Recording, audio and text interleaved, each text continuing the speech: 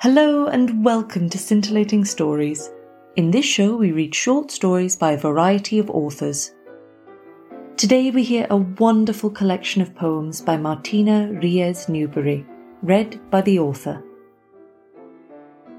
This first poem is called Erica September Carrington, and it was written for my son, Bill Bass Durbin. I am having my morning coffee with a photograph of one of my sons. He is 50-something. He is tall and thin. He is wearing a tutu and a t-shirt. He stares at a partially lit stage, and the dim light around him is blessed with yearning and wonder and wishes. Something in his heart is waiting to be roused. He'll set it free, and it will be beautiful. This poem is titled Vicious Critters That Hide. Words don't fail me. I can always find them somewhere. They try to hide in silence, under cover of fear, in the dark of confusion or the burden of near unbearable grief. I find them, though. I know their hiding places. Jam jars, bag of jelly beans, cooled off mugs of coffee, small sinful thoughts, a whiff of eucalyptus.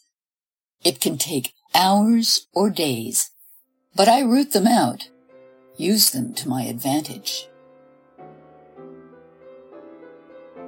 This poem is called When I Grow Up, I Want to Be Carried Away by Owls, and it was said by a little boy to his mother. His name is Daniel L., and it was on Twitter in 2021. When I grow up, I want to be carried away by owls. This past year, I noticed when I started to cobble a poem from the detritus around me, I begin to cry. Sometimes I don't even notice that I've started up.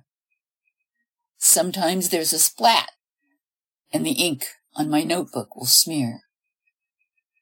Sometimes I dot an I or indent a line, and I taste a salty drop on my lip.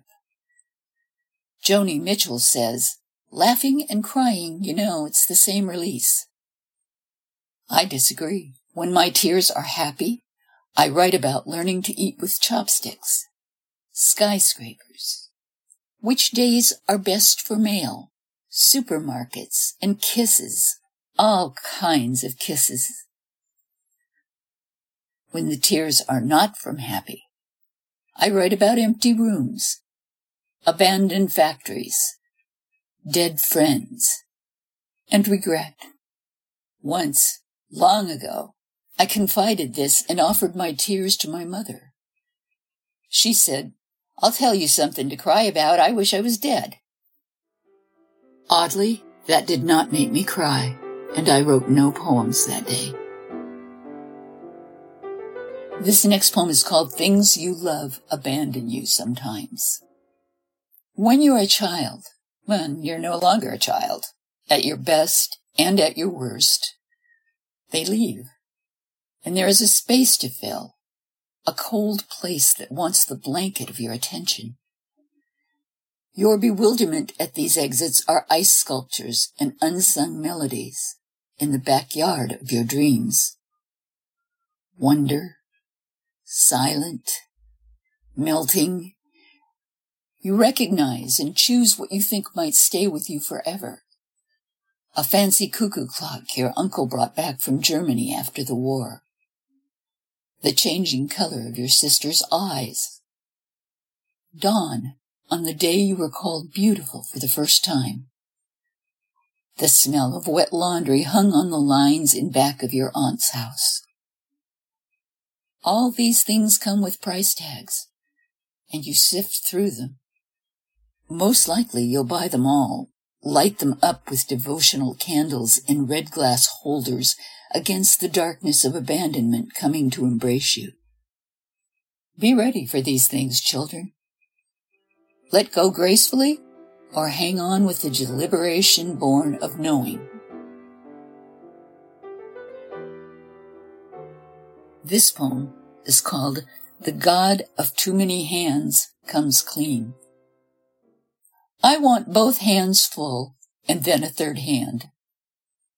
I want my hands to have shiny new things to have and to hold and to ride out on.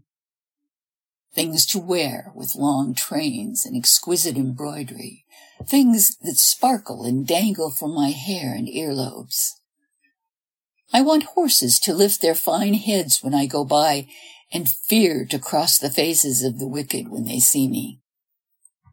I want silence to sit on my shoulders and on your shoulders, child. And I want long days and nights with laughter poking through the dark skies, calling themselves stars.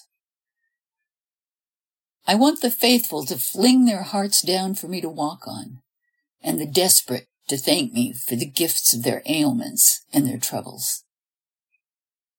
I want recognition and praise for droughts and plagues and dead forests, for how little it takes to be truly happy, and how much it takes to secure a dignified place to die.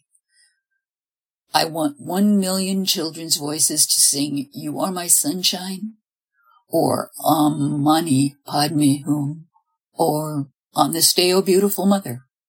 When all that you know, child, dissolves in front of you, I want lit candles, incense, and milk in cool pottery at my jeweled feet. When all that you love disappears, I want you on your knees, a beatific smile on your face, hands folded, appreciation tattooed on your forehead. If you do all these things without resentment or question or exhaustion, I'll bless you for all of your life. You won't know how you are blessed, and sometimes blessings will feel like punishments. Though the skies fall, you may never doubt me, nor ever again ask me what I want.